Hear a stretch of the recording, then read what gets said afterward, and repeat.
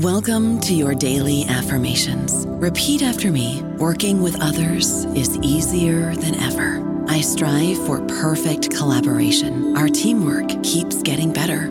Yeah, affirmations are great, but Monday.com can really get you the teamwork you desire. Work together easily and share files, updates, data, and just about anything you want all in one platform. Affirm yes to start, or tap the banner to go to Monday.com. With the Lucky Land Slots, you can get lucky just about anywhere. This is your captain speaking. We've got clear runway and the weather's fine, but we're just going to circle up here a while and get lucky. No, nothing like that. It's just these cash prizes add up quick. So I suggest you sit back, keep your tray table upright, and start getting lucky. Play for free at LuckyLandSlots.com. Are you feeling lucky? No purchase necessary. Void where prohibited by law. 18+ terms and conditions apply. See website for details. Hello, everybody. This is Marshall Poe. I'm the editor of the New Books Network, and I'd like to tell you that we have a new and improved website. It has 2 new features that we think you'll love. One of them is a vastly improved search engine, so that when you type in keywords, you'll get a bunch of episodes really quick. The other is the ability to create a listener account. And in that listener account, you can save episodes for later listening. So you can create a kind of listening list. We think these features are neat and we think you'll enjoy them. Please visit the site today. Hello, and welcome to the New Books Network, the New Books in Political Science podcast. My name is Lily Gorin, and today I'm hosting Dan Kapust, author of Flattery and the History of Political Thought, That Glib and Oily Art, recently published by Cambridge University Press. The cover of Dan's book should be enough to drive interested listeners to get a hold of it, since the image is quite entertaining and rather apt, given the content of the book. This book is a fascinating exploration of political thought through the complex lens of the question or concept of flattery. Dan Kapust's work is rich with examples and analysis of how to think about the concept of flattery, especially considered within a political context, while he traces discussions of the use of flattery and its problematic nature through a wide variety of political texts, authors, and time periods. The book begins by posing the question as to why flattery is a worrisome political phenomenon, while also asking the reader to consider Dan's basketball capacities, and concludes with a brief exploration of the contemporary political dynamic in the United States on the eve of the 2016 election. But between these bookends, Dan takes the reader through an extended exploration of works by Cicero, Adam Smith, Machiavelli, the Federalists, and others who indeed wrestle with the idea of flattery in the public sphere while also within the context of political friendship and personal relations. But I will let Dan explain that a bit more as we chat. First, though, I'd like to have Dan Kapust tell us a little bit about himself and how he came to this particular project. Hi, Dan. Good morning. So I'm Dan Kapust. I am a professor in the political science department at UW-Madison, and I've been here now for 7 years, and prior to coming to UW, I was at the University of Georgia. We'll talk more about this, I suppose, as the conversation goes on, but just very quickly, most of my research interests are in the history of political thought, really beginning with Roman antiquity, then the early modern period, and then into the 18th and somewhat into the 19th century. And then I've got sort of substantive or thematic interests in republicanism and rhetoric, and lately empire and democratic theory. But so the question, I think, was how I got interested in flattery in the first place, right?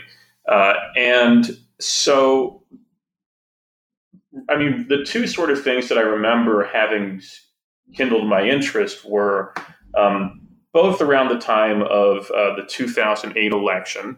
And one was an ad, and I believe it was just an internet ad.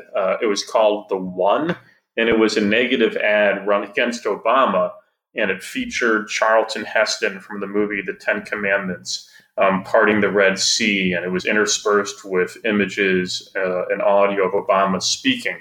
And I think it was supposed to be, I mean, I know it was supposed to be funny. I don't think it really was, but And I think it was supposed to be making fun of excitement about him, or perhaps by emphasizing his rhetorical abilities above all, to somehow indicate that he was all talk.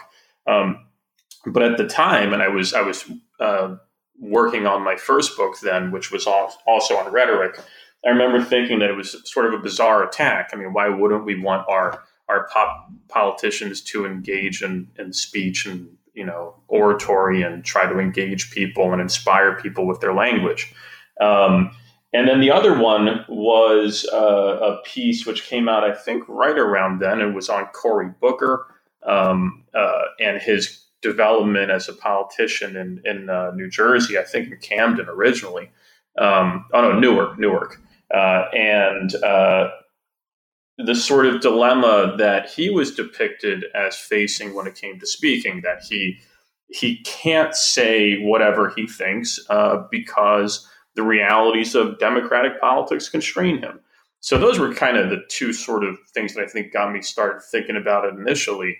But then as I think back more broadly, it also happened to be the case that as I was working on the first book and teaching a range of classes, mostly in ancient political thought at the University of Georgia, that I kept coming upon discussions of flattery in Plato's Gorgias and Plato's Phaedrus. It's all over Cicero. It's in Aristotle. Plutarch has an entire essay called How to Tell a Flatterer from a Friend.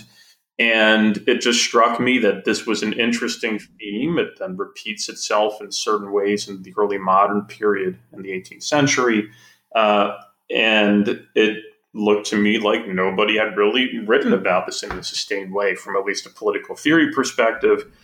So I thought to myself, why not? I mean, when I decided on that as a topic for the second book, it was motivated in no small part by the desire to write something that was going to take me to people I didn't really know very much about, and I could learn about, to periods I didn't know as much about, but I could learn about. And also, I wanted the second book to be fun, which the first book, I wrote it, and I have memories of writing it, but I was much more instrumental, I think, with that one in terms of thinking about what to write on and why to write on it. And I thought the second book, let's just write about something fun. And I thought, when people ask me, what are you writing about? I can say flattery, and then they'll laugh, and they might actually be interested, as opposed to I'm writing about the rhetorical contours of Roman republicanism. So that was part of it too. Well, it's always good to have a fun project that you can discuss at cocktail parties. Certainly the case. And that was really the only reason. And I can see that there is a lot of not sort of much playfulness, but curiosity throughout the book, and the way that you wove in so many different thinkers from different time periods. And that's one of the things I wanted to ask you about. You lead the reader into this study about flattery through children's stories, which is both a fascinating entry point, I think, and an apt one given the works you reference by Hans Christian Andersen and Aesop.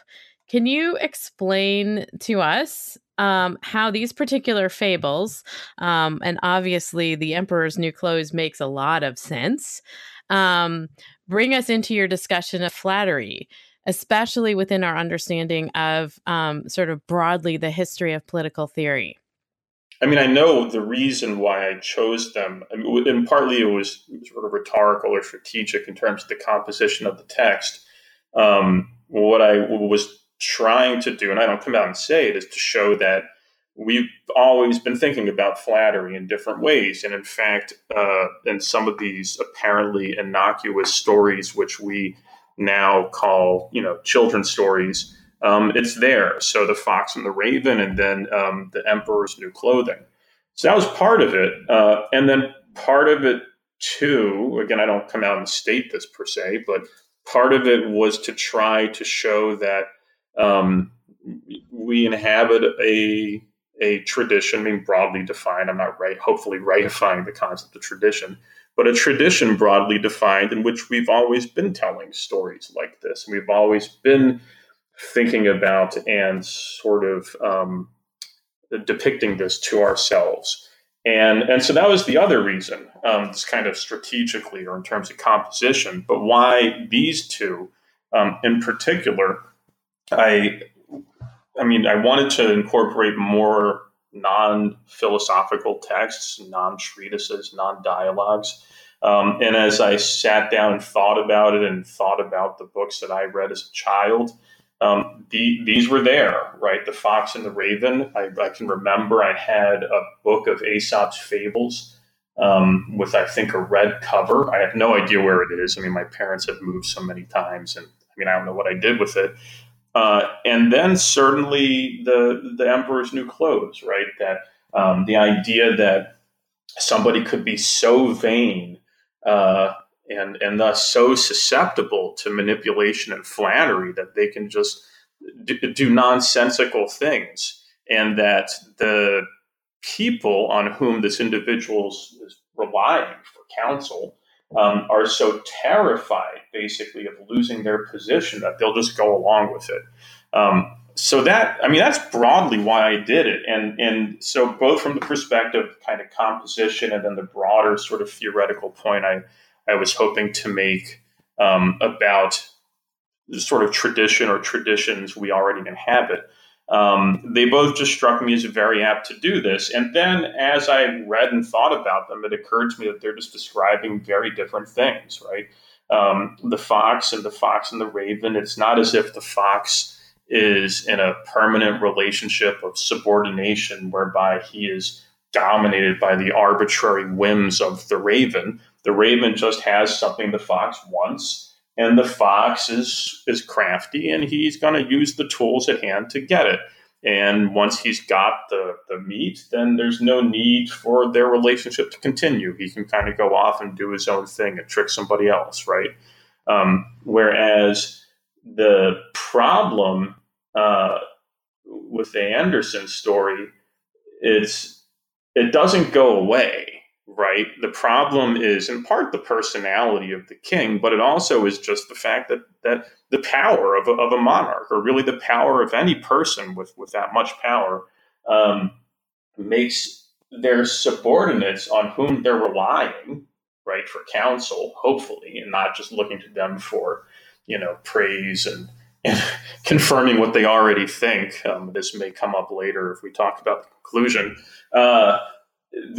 That's a real problem. But both of those, again, as I had been thinking about framing the project and what to write on and what to include, both of those struck me as picking up on some of the themes which I'd already encountered in classical thought, so Greek and Roman political thought.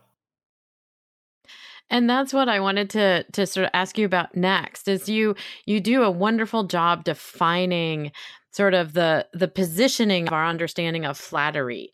And the two fables, as you just sketched out, sort of show the two main ways that you're talking about flattery. Can you explain to us how to think about this concept and the way that you tease out our understandings of flattery? Yeah. So, I generally will use the language moralistic, right, to describe one, which is associated with Aesop, and the other one, which is associated with Anderson. I'll sometimes call it strategic, or I'll sometimes call it, dependent. And but really, what captures that one is weapons of the weak, right? Jim Scott's concept. He wrote a book with the title, but then it's a concept that travels across. And before I go on, I should just note that somebody who really helped crystallize my thinking on this is my colleague, who's now in Brazil, Jimmy Clausen, because this was the literature and the sort of approach to political theorizing that he knew a lot more about, and he was immensely helpful to me. I remember this quite vividly as he read my introduction. So, I really owe Jimmy a very special thanks.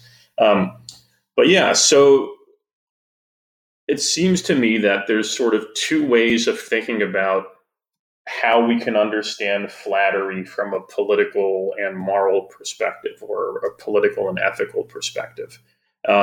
The first, and it seems to me the dominant one, is what I call the moralistic. This is what we find in the Gorgias. This is what we find in Plato's Phaedrus. We find this in Plato's Republic. We find this in the Nicomachean Ethics. We find it in the Politics of Aristotle. We find it in Cicero, Plutarch. And it's this idea that, broadly speaking, the flatterer has a particularly bad kind of character, right? Plutarch likens the flatterer to a chameleon, but because he says, like the chameleon, he can imitate every color but white, which strikes, I don't think that's true. I mean, I've seen chameleons turn white at the zoo, so that can't be right. But I mean, it's a good metaphor. And so it's this idea, this is somebody who sort of purposively engages in a kind of manipulative deception and targets powerful people in particular. And so it seems to me that you sort of see this when you look at, well, where do we think flattery is going to emerge and why? If you look at the broad array of ancient texts, one answer is going to be tyranny and monarchy, but it becomes tyranny in essence, in part through flattery. And the other is democracy, right? So why is it the case, and we see this in Cicero, Plato, Aristotle, that we would expect there to be flattery in a monarchic regime or a tyrannical regime, the sort of perversion of monarchy? And monarchs are really powerful and they've got stuff, right? And so Cicero in the Tusculan Disputations, he tells the story of the sword of Damocles. This is a story about Dionysus, and Damocles is one of his flatterers, and he makes this offhand remark that, man, I'd kind of like to be you, Dionysus. And he says, really? And he puts him in a chair with all the good things in the world in front of him that he could ever want. And he hangs the sword over his head with, hung by the hair of a horse, right, or a very fine string. And that's what my life is like, says Dionysus. Now, that one's interesting because Dionysus knows what's going on, right? Often you get the idea that someone who's flattered, this is again in antiquity in the moralistic perspective, someone who's flattered is so hoodwinked that they don't even know what's going on. Or you see, I mean, I don't talk much about Tacitus in this book, but Tacitus describes Sejanus, who's a sort of, he's an official, a general, kind of a courtier of the Emperor Tiberius. And he insinuates himself so effectively that Tiberius has no idea what's going on. This is why I come back to the play Sejanus' Court, the Ben Jonson play in the Hobbes chapter. So anyway, that's one broad understanding of flattery. And it's deeply moralistic in the sense of there's a very clear moral disapprobation attached to the person of the flatterer and the sort of character or characteristics that he or she embodies, right?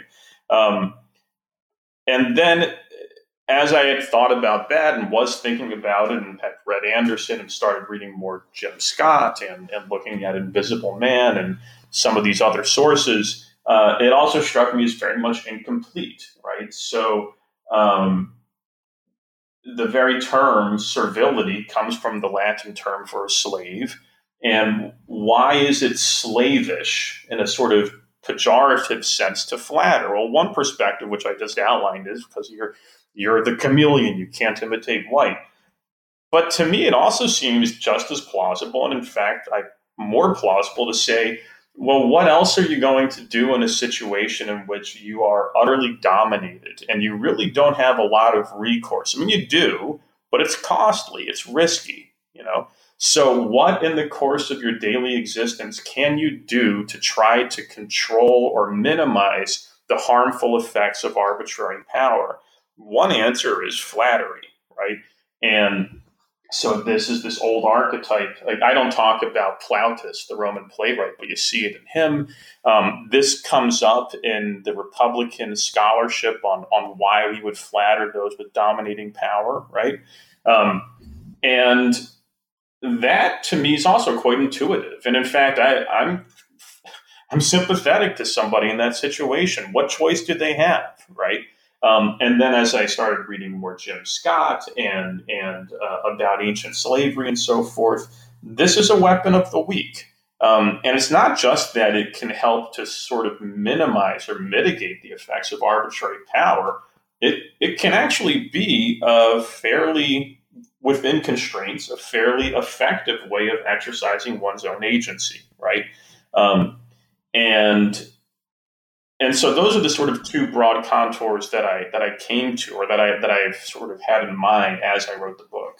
And I think that the secondary, or the second definition that you present to us is one that we most of us use on a daily basis, or we encounter it, and we are participatory in it in a lot of ways that we may not be in the first definitional sort of construction.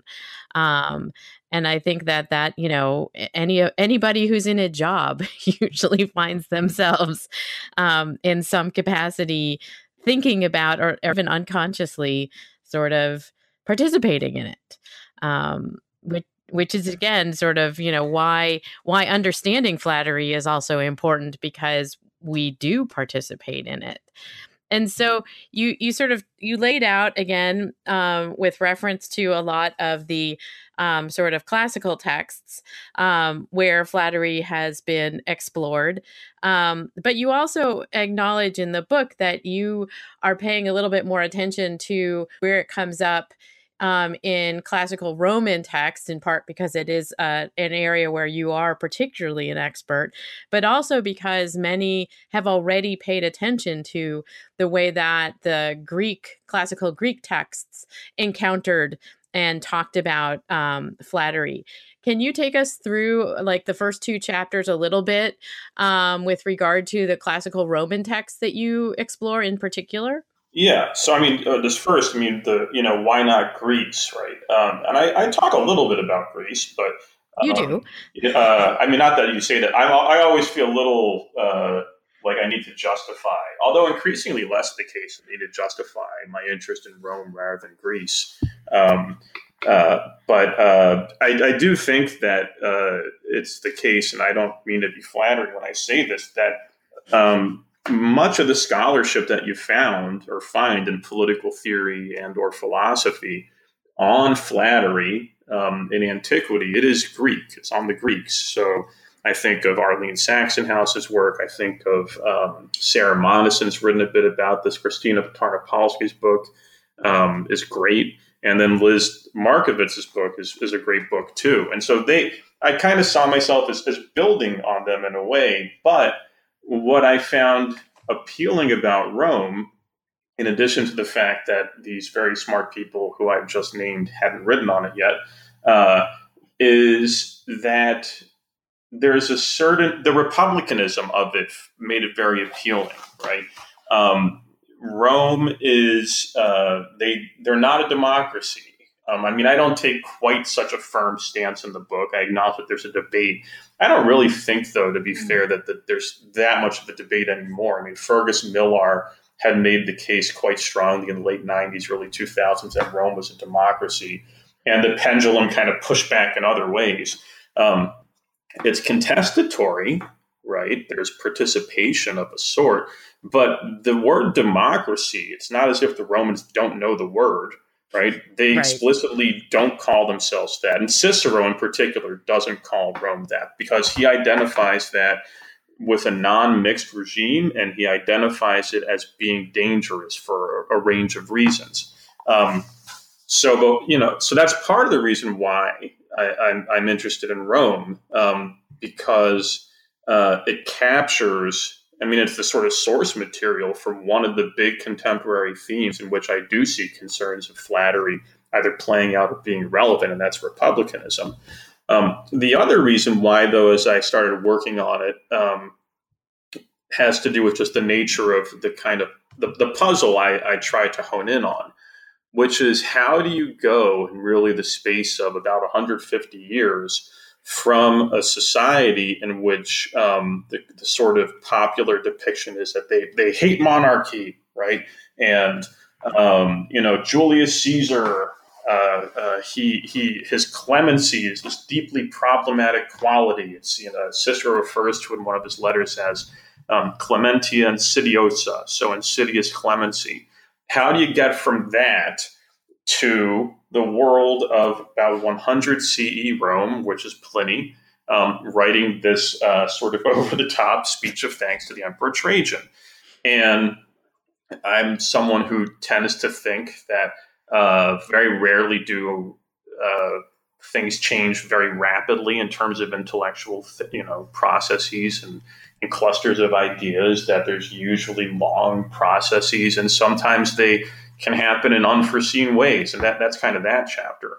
But the other reason why Rome plays such a big part in the book is the Roman rhetorical tradition, right? As in how it was sort of created as or understood as a tradition after the period. Not that they themselves would have said, "Oh, we are a tradition" in this sense. But Cicero, Quintilian in particular, Roman thinking about and writing about rhetoric shaped especially early modern thinkers, and really into the 18th century, well into the 18th century. I mean, the people that I'm writing about are people who know Latin and not Greek, or they know Latin far better than they know Greek. These Latin rhetorical texts are going to be key parts of their curriculum. And so it sort of shapes their thinking. And then that lens makes it, for me as a scholar, both more intuitive when I approach these later texts, but also makes them more familiar, right, I would say. So that's a bit about, why Rome. And in America, I don't believe too much in the sort of pedantic distinction that people say, "Oh, America's a republic, not a democracy." I think that's a very sort of silly thing to say. Welcome to day one of Intro to American Politics. Yeah. Having said that, I think that's a silly thing to say. America is a republic and not a democracy. No, I'm just kidding. But no, the fact that the term republic is one that we will often use, right, to describe our own polity and democracy too. That also made it, to me, very, very interesting to sort of think about it, the Roman terms rather than the Greek terms. And so you do go from the Romans, then you move into sort of the early Enlightenment period, and you pay particular attention to Machiavelli's work, where he does talk about flattery, and others, and then you sort of move into Hobbes as well before we get into some of the even later later thinkers. Can you talk a little bit, because part of what I found interesting in the book is you sort of position some of these thinkers in interesting encounters in terms of their discussion of the role of flattery, the place of flattery in politics, and concerns about flattery, and they're not necessarily encounters that we're always used to within the history of political thought. So if you can talk a little bit about sort of trading the rest of the outline of the book, and these interesting encounters of thinkers that you have sort of positioned. I knew going in that I wanted to write about Machiavelli, let's say, just because of the chapters in The Prince about flattery. And then you look, and he does talk about flattery. He doesn't talk about it directly as much as you might think. But as I started teaching, a lot of this was driven by my teaching. As I started teaching more of sort of early modern or 15th, 16th century Italian thought, the one who does is Castiglione. And the Book of the Courtier, it seemed to me as I read it and taught it and reread and retaught it, that it really has this sort of interesting relationship to the Prince. They're written about the same time. They're written about within similar circumstances, about similar phenomena. And they seem to take very different stances on flattery and what it's good for and what it's not good for and so forth, despite this kind of similarity, right? So in that case, and really I think all of them, these encounters that interest me are encounters that if I were doing comparative politics, I might style as something like a most similar comparison, right? So we have thinkers in a particular moment facing a particular set of related phenomena or a particular phenomenon and encountering it in different ways, and then I sort of bring them together in an encounter. So that's Castiglione and Machiavelli, and then within that, each of the chapters centers on a sort of different dimension of flattery that connects to a particular set of worries that I think are resonant in particular moments. So the chapter on Rome, it's really about status, right? Romans are very status conscious, at least elite Romans are, certainly. And I suspect that non-elite Romans are too. The sheer fact that Roman citizenship was often opposed to slavery, right, indicates that it's a very status-laden notion. To be free is not to be a slave. Whereas Castiglione and Machiavelli, it seemed to me a lot more about style, right? In the sense that Castiglione is really writing about how, to put it, well, I'm not really exaggerating. How do you make the prince fall in love with you, right? How do you make yourself so appealing and be seemingly effortless in doing so that you are in the position by the time you come to book 4 of the Courtier that you can tell the prince what, to be fair to Castiglione, we have elite women in the book too, right? The prince or whatever sort of regal authority you're encountering, how can you tell that person what they need to hear, but what they probably don't want to hear and what nobody else is probably going to tell them because they're going to get angry at you and you make them fall in love with you. Right. That's it. You're so good at every single thing you do. You're effortless in doing so. You're this deeply attractive figure. And as a result, you're primed to give them advice. Whereas Machiavelli would say, well, that's precisely the kind of speech and behavior that you should distrust. Right.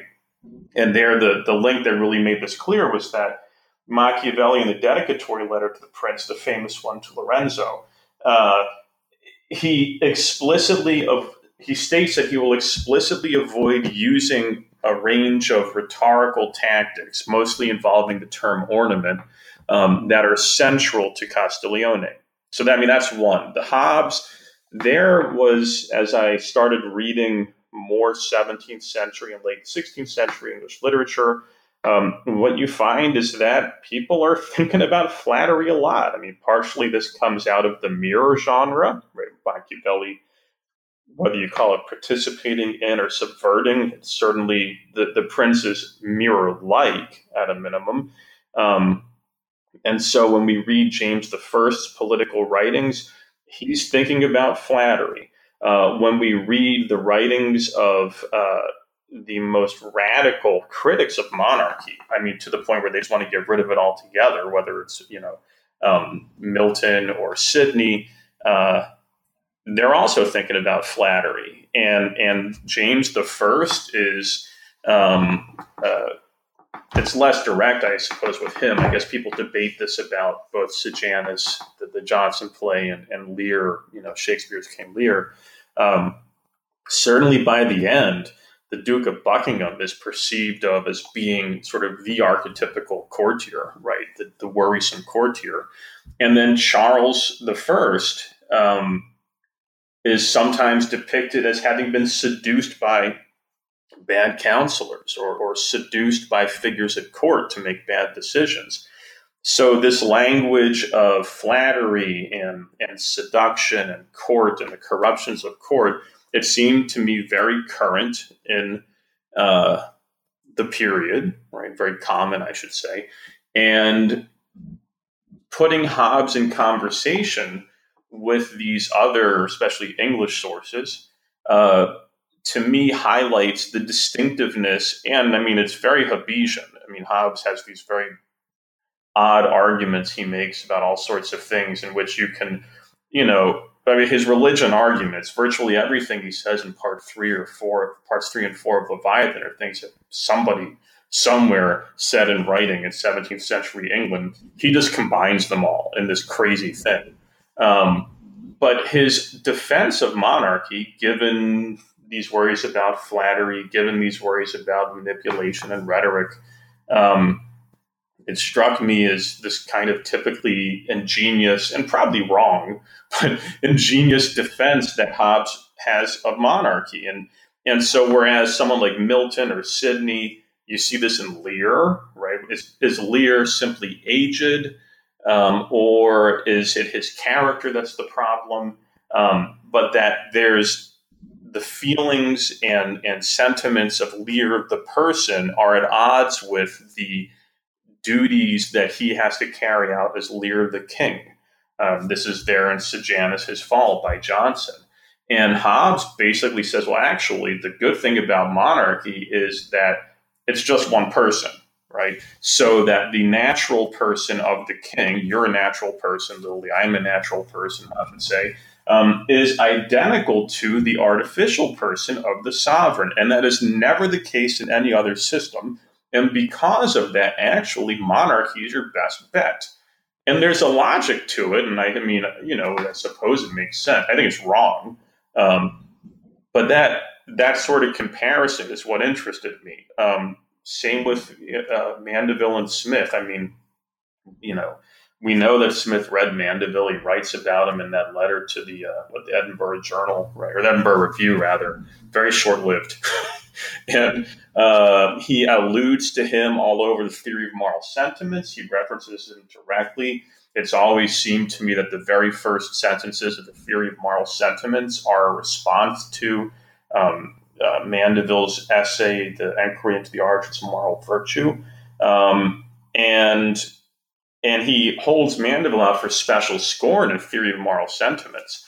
And there was just trying to think about why. Again, here we have Mandeville writing, early 18th century, seemingly valorizing this emergent commercial power that is England or the United Kingdom. And people have critiqued that, like Brandon Turner at Clemson, who he may listen to this. What's up, Brandon? But Brandon Turner at Clemson has critiqued this kind of reading of Mandeville, and I think rightly. But then Smith, writing at the end of the 18th century, is often depicted as, and I think very much incorrectly, simply celebrating, right, commercial society.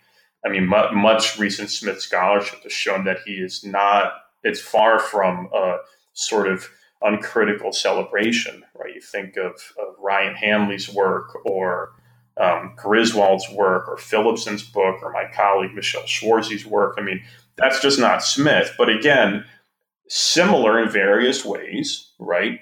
They're both writing in English. They're both writing in and about commercial society in various ways. And then they just come to very different conclusions. Federalist, anti-federalist, that's the last substantive chapter.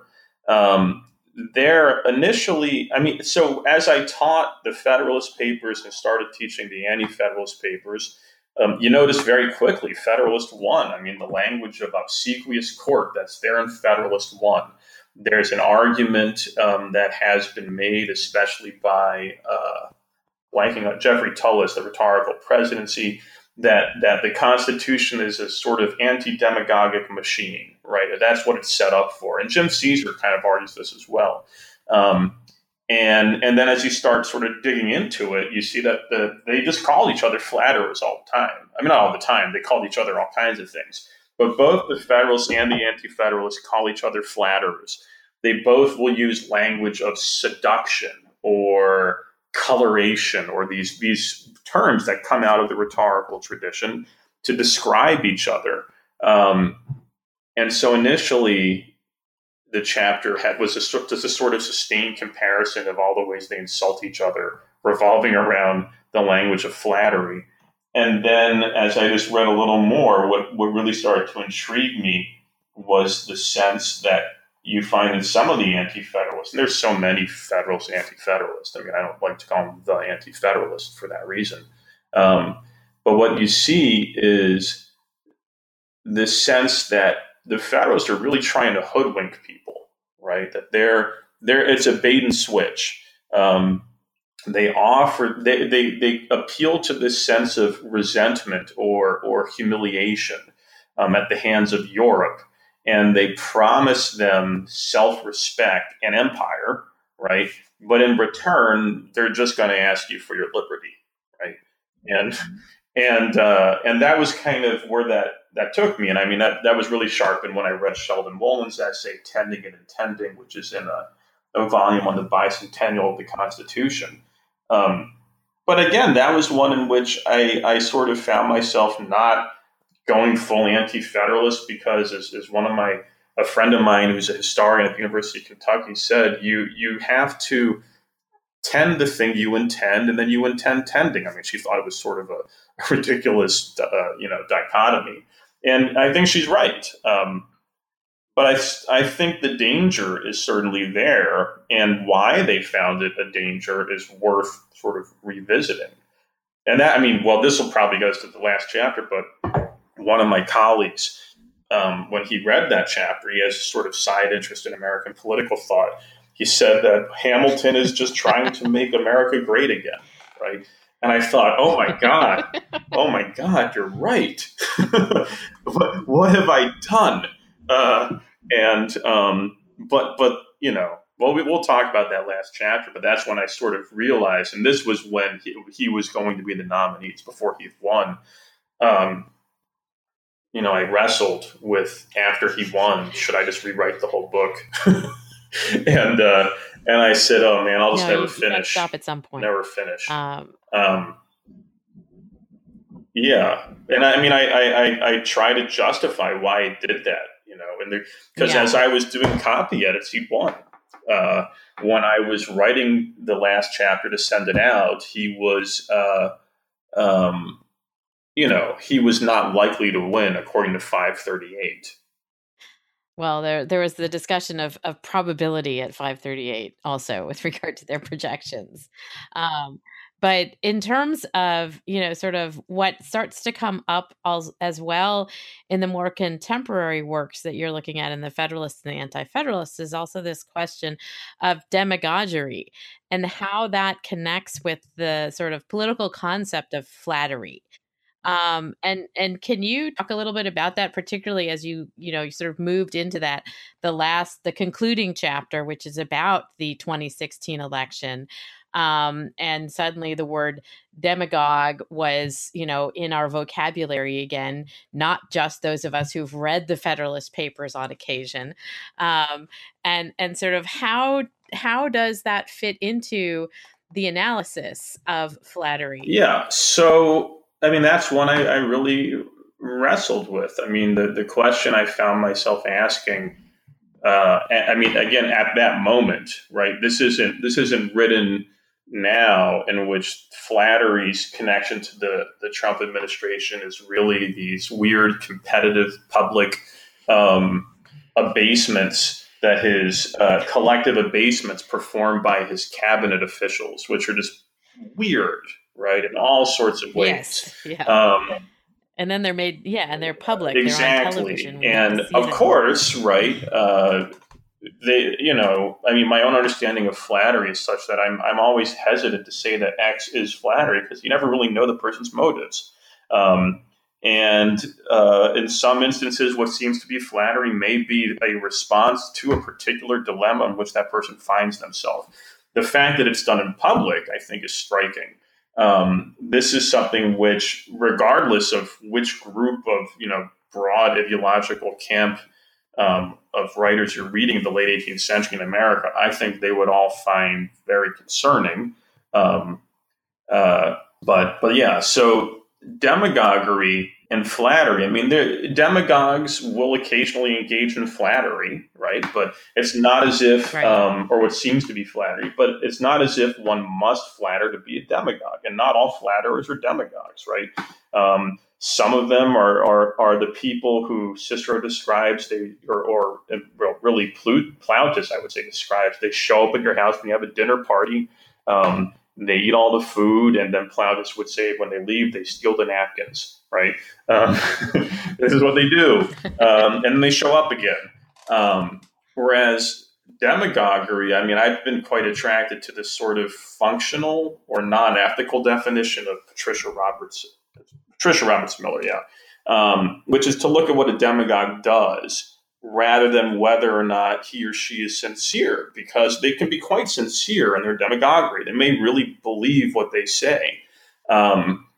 So Trump, during the campaign, he did on occasion engage in what I would describe as something, as whether he means it or not, right? It's recognizably akin to, or it's a recognizable instance of what we would call flattery, like when he says, I forget after which primary, but we love the uneducated voters, right? Maybe he does. I mean, I have no idea what he loves or doesn't love. But, besides cheeseburgers and steaks cooked well, which, is terrible. No, but he may like that. But that, to me, politicians do that, I write about this, and you live in Wisconsin, so you understand why I'm skeptical of this. You've been to Iowa. I mean, come on, right? This isn't it. It's fine. It's fine. But every time they have the caucus, you get these pay-ins to Iowa. And we all know that Wisconsin's vastly better than Iowa. I mean, this isn't oh gosh, we're going to lose all kinds of listeners in Iowa now. No, but of course, if this were in writing, I'd have a little smiley face emoji. But no, I mean, Iowa's lovely. I've got a close friend in Dubuque. I love going there. But I mean, this is just what politicians do, right? They flatter. And Mandeville says the more general the flattery is, the sort of harder it is to sort of pinpoint, right? And we expect that. So that didn't really worry me. Where I think you really do see flattery coming up is more in the public behavior of very, very powerful people engaging in this sort of obsequious display in public. Now, why might you do that? The really worrisome answer, it seems to me, is because, again, we don't know. I think we won't know until they write their tell-all book. And even then, people always will, manipulate and conceal. But the worrisome answer is they feel constrained to do so, right? That either the presidency qua office is so powerful that the subordinates of the president feel themselves constrained to flatter because of power asymmetries, or even more worrying is that, leaving that aside, they feel constrained to do so in his case. Now, I didn't want to write about, actually, he hadn't won yet, so I hadn't even thought of it. But I'm reluctant to just simply say it's that Trump is this, aberrant figure, utterly different, utterly separate from the entirety of the American political truth. I mean, what people will do. I can't get in the head of, Steve Mnuchin or Mike Pence and why are you doing this? But I do find it worrisome. It may be the case that I have sort of rosy-colored glasses and my own political predilections make me think of Obama in a better light than he actually existed. And again, that's part of the reason why I'm reluctant to really go too far in this. But I don't remember, and maybe I'm just wrong, I don't remember public cabinet meetings starting out with the 20-minute who loves me more competition. What that does remind me of is King Lear. And I... Right. Particularly I don't Act like One, that. yes. That's bad news. But, I mean, what better way on the flip side to show your loyalty and to show your trustworthiness than to humiliate yourself in public, right? I mean, really, well, this guy must really want to work for me if he's willing to do this in public, so bring it on. And then you can't opt out in that situation either, right? You can't be the one guy who says, you're okay. You're fine. Yeah. And we know what happened to exactly. Cordelia I mean, also. but yeah, I mean, demagoguery, to me, the archetype in antiquity, I mean, there's many, but the one that you can really think of is Cleon in Thucydides, his speech with Diodotus. Yep. Their debate round with Diodotus, which was sort of retold by Sallust, or with Catiline. And there's something flattering, I suppose, about his anti-intellectualism if one perceives oneself to have been spoken down to or shown contempt by intellectuals, right? That's basically Cleon says, don't listen to these pointy eggheads, telling you what to do. Anger, yeah, right. And people have written about the trope of resentment. One of my colleagues has got a fantastic book on this. And one of the narratives one heard after the election, which it seems to be borne out, at least with interviews and stuff, who knows how true this is that part of what Trump tapped into, which is what populists will often, but not always, tap into, is a sort of anti-elitism. And there is something, I think, pleasing about that. I don't want to necessarily say it's flattering, right? It can be flattering. Does he mean it? Does he not mean it? Is he causing people to do what they would otherwise not do? Perhaps, but there is something appealing about that kind of anti-elitism. What makes me pause, though, is that it seems to me that Bernie Sanders is anti-elitism, right? Because he's a sort of populist too. What appeals to me more about his is that he punches up as opposed to punching down. Yeah. So if it's the case that the voiceless masses have been victimized by unaccountable elites and structures of power, it's more intuitive to me that one should punch upward at those elites rather than downward at those who are marginalized. But that to me is the demagogic impulse. Well, I mean, it's also part of what Trump was arguing, and when he was campaigning at least, was about draining the swamp, which is a form of punching up. But his administration perhaps has not quite fulfilled the drain the swamp aspect of the campaign promise. And I think that's part of what we've been seeing, particularly of late, with regard to people buying first class and very expensive dining room sets and so forth. Yeah. No, you're right. And to be fair, I mean, the drain the swamp was very anti-establishment. I think that was the idea of it. It's just for me that coexisted with the opening salvo against this imagined army of Mexicans, immigrants who were going to commit sexual assault, right? That's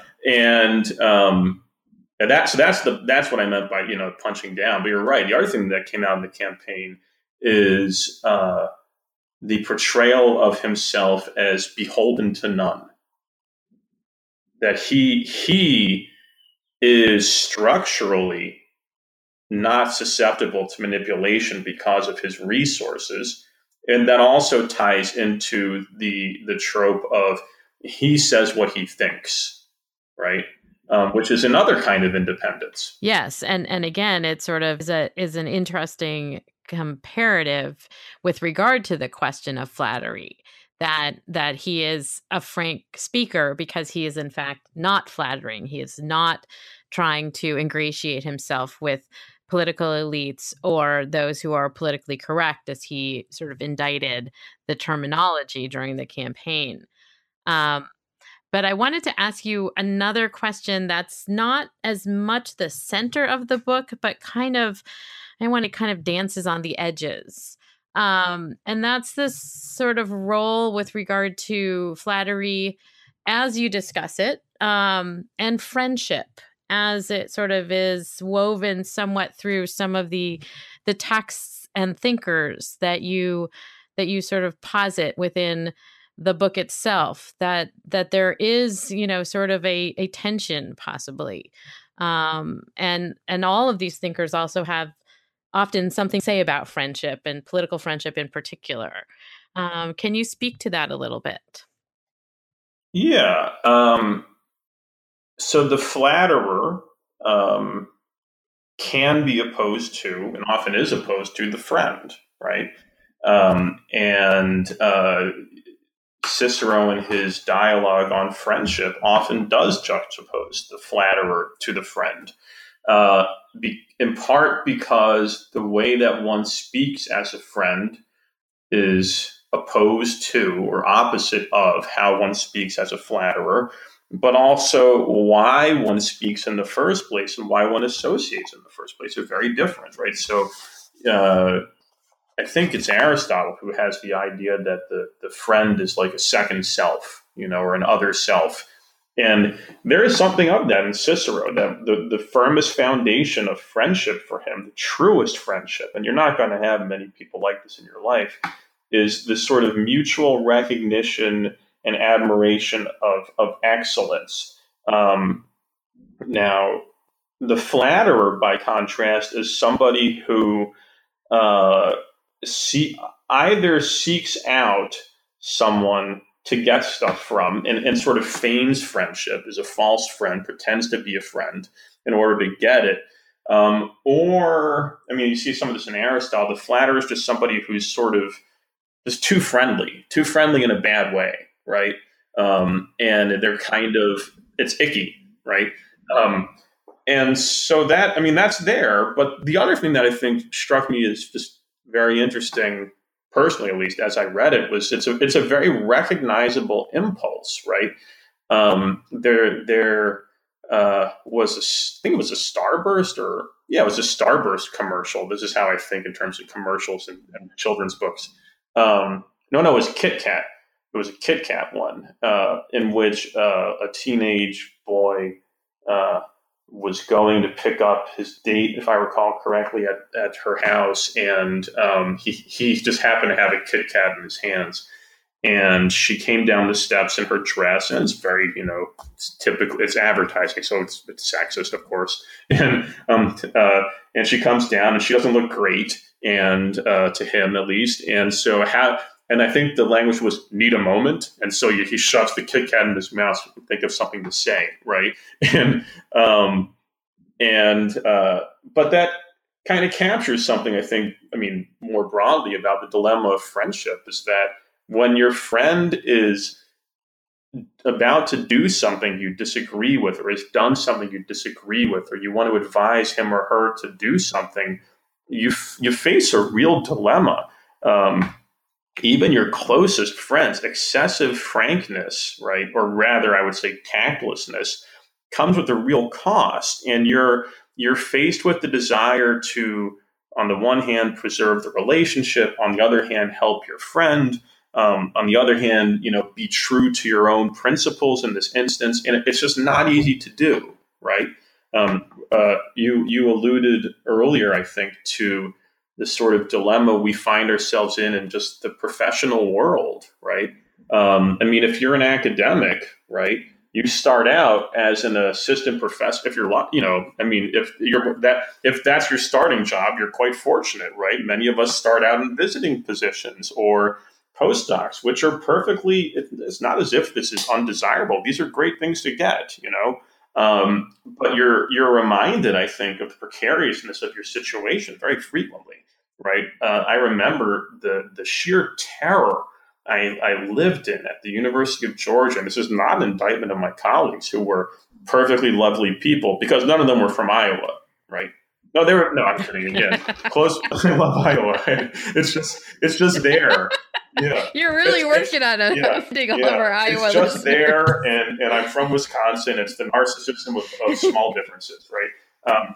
But they were lovely people. But it was this sort of what Adam Smith calls the awful futurity of, he's talking about death, but to me it was the awful futurity if the vote doesn't go as I think. So does that mean that I flattered them? No, but it does mean that I wanted very much to be on friendly relations with them.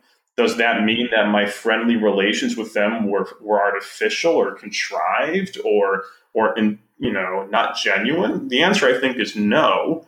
But it's a dilemma in which we find ourselves, right? And that was something that some of the writers are very attuned to. and some are not. These overtly, deeply moralistic accounts, I mean, they're very unsympathetic to that. Whereas in their own ways, Machiavelli and Castiglione really recognize the dilemmas you find yourself in, setting aside power asymmetries, but just existing as we do in networks of these deep affective bonds, and you're balancing so many things, right, in your interactions. I think Adam Smith gets that very well too. And that was something that I just found myself really being struck by as I wrote this and thought about my own existence, right? And the other thing was, well, I mean, I talk about my kid a little bit in the book, but kids are honest, right? I mean, they say what they think. It's funny to me how much of my life and my interaction with my son, as he's become increasingly, he's very verbal, he talks all the time, teaching him to be polite, which, Rousseau would say is to be a liar, right? To be disingenuous and this corrupt member of society, and sure, fine, there's a truth to that I am teaching him to conceal, but there's a reason why, right? Again, we live in this web of affect, and just saying whatever you think, whenever you think it, however you want to, strikes me as a very not just inappropriate, but worrisome behavior. Well, it also, it doesn't necessarily think about the context, right? In which we all, as you say, I mean, it's an affective web in which we live, but it's also we have relationships with people, and there are many dimensions. And again, and you do say this a lot throughout the book, which I thought, helped me to think about flattery in context, was the idea of this power asymmetry. And so many times and places and ways that, it's not just you, it's your family, right? It's not just you, it's your colleagues. It's your students, if we're academics, or, who's in the workplace with you. That all of those have these asymmetries that may contribute to how we think about what we need to say in a situation, or what we may need to do in a situation. That I thought you're tracing this thinking about flattery through many thinkers who try to sort of consider all of those aspects.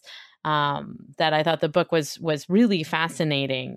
And of course, given our current political dynamic here and elsewhere, Mr. Putin having recently won his reelection. Again, sort of what do global politics, how do we understand them in this context as well? But I also wanted to ask you, in terms of having completed this book, which you said you wanted to do because it sounded to be like it might be a lot more fun than the first book. What are you doing now? So I've begun working on 2 new projects, both of which involve Rome, again, in various ways, one of which also involves rhetoric, as does this and as does my first book. So one of them, it's a book that'll be really, I suppose, arguably kind of a book about reception, but it's tentatively titled The Lucretian Moment, and the subtitle is Lucretius and the Politics of Early Modernity. And there I've started writing it, and I'm hoping I'll finish it. We'll see. Is a book on a set of early modern thinkers who we know read Lucretius, and just kind of going from there. So then, knowing they read Lucretius, knowing that each of them is in various ways, interesting, sometimes shocking, right? One of them is Machiavelli. I don't find him particularly shocking, but I know people who do. What do we make of this relationship? What does it mean? What does it not mean? And what I'm interested in there is to show that the relationship between an author and his or her source, it's never simple. It's never just adoption. It's never just critique. It's nuanced. It's contextual. It's attentive to all sorts of circumstance, and that these thinkers, so the ones that I would like to include, and there's drafts of really 2.5 or I suppose 3 of the chapters. The thinkers I'd like to include are Machiavelli, Montaigne, Hobbes, Mandeville, Rousseau, and then perhaps Pierre Gassendi. But that's the idea with each of them. We know that they read Lucretius, some quite extensively. I think Montaigne had a copy of the poem that he annotated. Machiavelli copied the poem, and it's in his own hand. And then sort of knowing that, so what, right? David Norbrook, he's at, I think, Oxford in the English department there, has an edited volume that he writes the introduction to on Lucretius and early modern thought, or Lucretius and the early modern, in which he talks a bit about the way in which Machiavelli's knowledge of Lucretius has not affected the way that political theorists read him. And for some political theorists, this is the smoking gun. I knew he turned his back on antiquity, this modern lower of sightseeing kind of thing. And some will say, yeah, he read Lucretius. That's why he's so great, But Norbrook's point is Machiavelli shocks you no matter who you think he's read, right? Now, and I mean, he's a playful writer, and I think he can certainly be shocking. I don't find him myself terribly shocking, but I read a lot of science fiction. But I mean, so that's one of the projects. The other one this one really came out of what I found myself thinking about in finishing the Flattery book and writing the American Political Thought chapter. The tentative title is The Tragedy of an Imperial Republic. And what I'm interested in there is the fact that many of history's great republics, and in fact, the republics that have been central to the so-called Republican revival, were imperial powers. And the ones I have in mind that I'm going to hope to write on are Florence, Rome, which is sort of the text, right? The Dutch Republic, the English Commonwealth, and then late 18th century America, and then maybe the first French Republic. They've been empires, and you look in the 18th century, and there are plenty of people who think that empire and republic are antithetical. So what do we make of this? And what I'm interested in is the ways in which these republics tell stories about themselves, narratives about peoplehood, right? Roger Smith has the book Stories of Peoplehood. I think that's the title. And they tell stories about themselves that legitimize self-rule and not being ruled by others. And the linchpin of these stories are their possession of qualities, virtues at the individual and collective level that allow them to be free. And these very qualities also often make them quite successful in warfare. And the qualities, or the things behind the qualities, the ideals that are sort of developed and embedded within, or developed by these virtues and embedded within the political system, these wind up being the very things that allow a republic to go forth and deprive another people of the good of self-rule.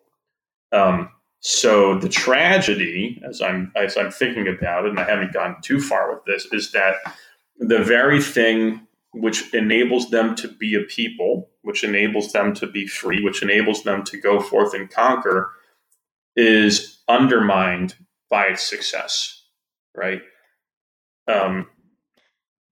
So this sounds like a really substantial. Yeah, that's the problem. They're both really big projects. So this one I'll start with Rome because it's what I know best, I suppose. But it is the chapter on English thought. I think it'll be mostly about Milton, so I can sort of narrow it down that way. The chapter on 18th century America, I don't particularly want to write about sort of overt political text. I want to write about novels and plays and poetry. So I'm reading right now Warren, Otis Warren's massive history of the Revolution. And she wrote some plays as well. I think I'm going to just read a bunch of her work. And the Dutch Republic, that's the one I'm really going into, and I'm going to just do a lot of learning and reading. I bought the massive Oxford, I think it is, volume, The History of the Dutch Republic, Its Rise and Fall. I mean, that's the topic, it's not the title. And it's 900 pages, and I'm a third of the way through, and I've got in my notes about 10 things that I think I now need to read. And I'm just going to kind of go in that direction. Skinner and Van Galderen have written or edited volume. There is a lot written on Dutch thought, but it's just totally new to me. So you're right. It's a big project, as is the Lucretius project. But I thought, my thinking going to Flattery was that this will be fun. And my thinking going into these two is it'll keep me busy. But then, again, I'll get to learn in the process. I'll learn about things I don't know much about, and hopefully this will then have a beneficial effect on my teaching, and it'll give me something to do for the next 10 years. So when you finish these projects, will you come back on the New Books Network and talk to us about your new books? If we're all still here in 10 years, no, I'm kidding. Yes, I will. Okay. I will come back in the 10 years or however long it'll take. Hopefully it won't be that long. And I will come back, and I promise I will not make any Iowa jokes that time. All right. All right. So where can somebody get a hold of Flattery and the history of political thought beyond our usual, defaults? Our usual suspects. So it is available at Cambridge University Press's website. And I had a discount code. I do not have it, to share. Right? So I had an audience, but if one were interested, one could email me and I could provide that. But also in Madison itself, there's a great independent bookshop called A Room of One's Own, after the title of the wonderful book by Virginia Woolf. And one can, in fact, find the book there as well. So all the usual suspects, but, every town, I hope, is going to have the nice independent bookshop, like A Room of One's Own, where you can go and also pick it up. Well, thank you for being with me today, Dan Kapust. And thank you You're welcome, Lily Gorn. talking to us about Flattery and the history of political thought, that glib and oily art, which is published by Cambridge University Press. You're welcome. Thanks for having me.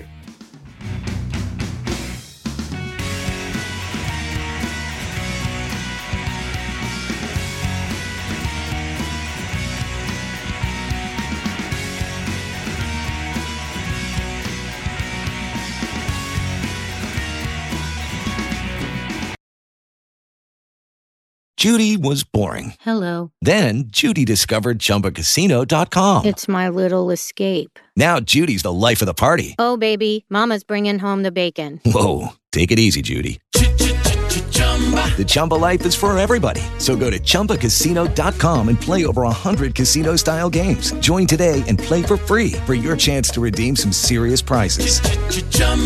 ChumbaCasino.com. No purchase necessary. Void where prohibited by law. 18 plus terms and conditions apply. See website for details.